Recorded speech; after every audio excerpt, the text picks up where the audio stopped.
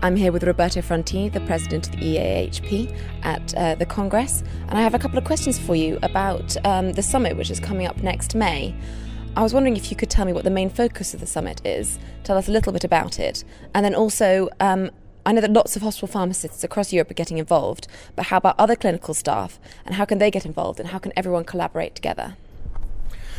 The unique initiative we have worldwide is that for the first time hospital pharmacists are not just asking question what is the state of the art of our profession, but they are including now our targeting groups, which means patients, which means physicians, which means nurses.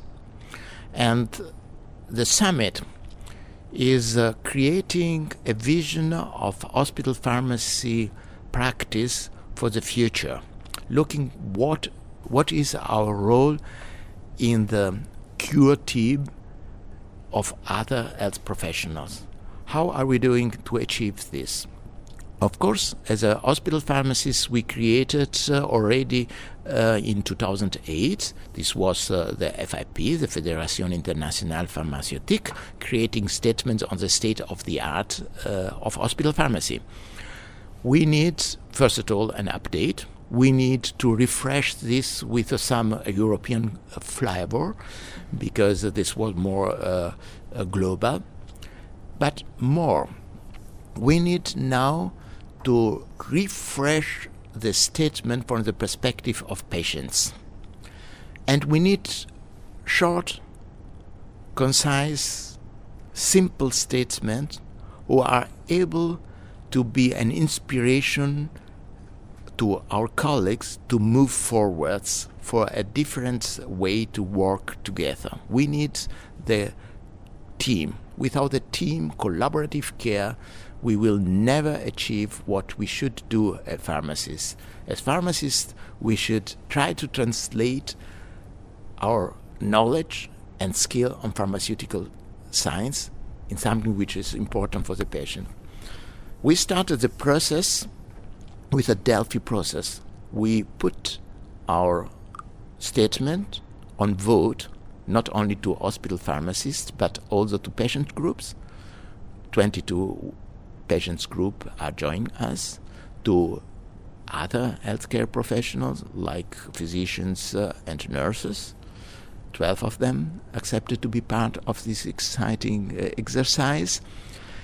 And we got a lot of feedback in a Delphi process with a structured conversation, if you want. We are rebuilding the statement, putting once again at vote, and we see whether we are improving in the wording and in the statement or not.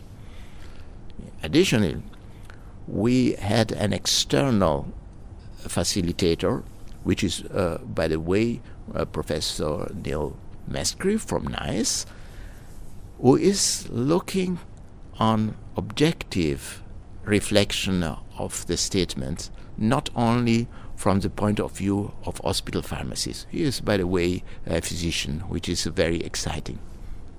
And I'm happy that we will propose around 45 to 46 statements, roughly half of was in the past, and focusing on collaborative care. The major focus will be collaborative care and especially good communication between the different health professionals. But the question how to make this visible is a very good one, because hospital pharmacists actually are not very visible. If you go on the street and ask a normal person, do you know what hospital pharmacists are doing? They will say, well, probably they sell their drugs in hospitals. So that's, of course, not, at least not the whole truth. We have to be more visible. How can we do it? Well, lobbying for yourself is wrong. Never you will get visibility if you are lobbying for yourself. What we need is to speak to our colleagues to find out the common interest in the treatment of the patient. and let other people lobbying for us. And that's exactly what it works. We are speaking together with our targeting group, to our patient, to the physician, to the nurses, and I think they will now ask for the hospital pharmacies. They will bring the hospital pharmacies as a visible healthcare profession to everyone. And my feeling is that's completely true.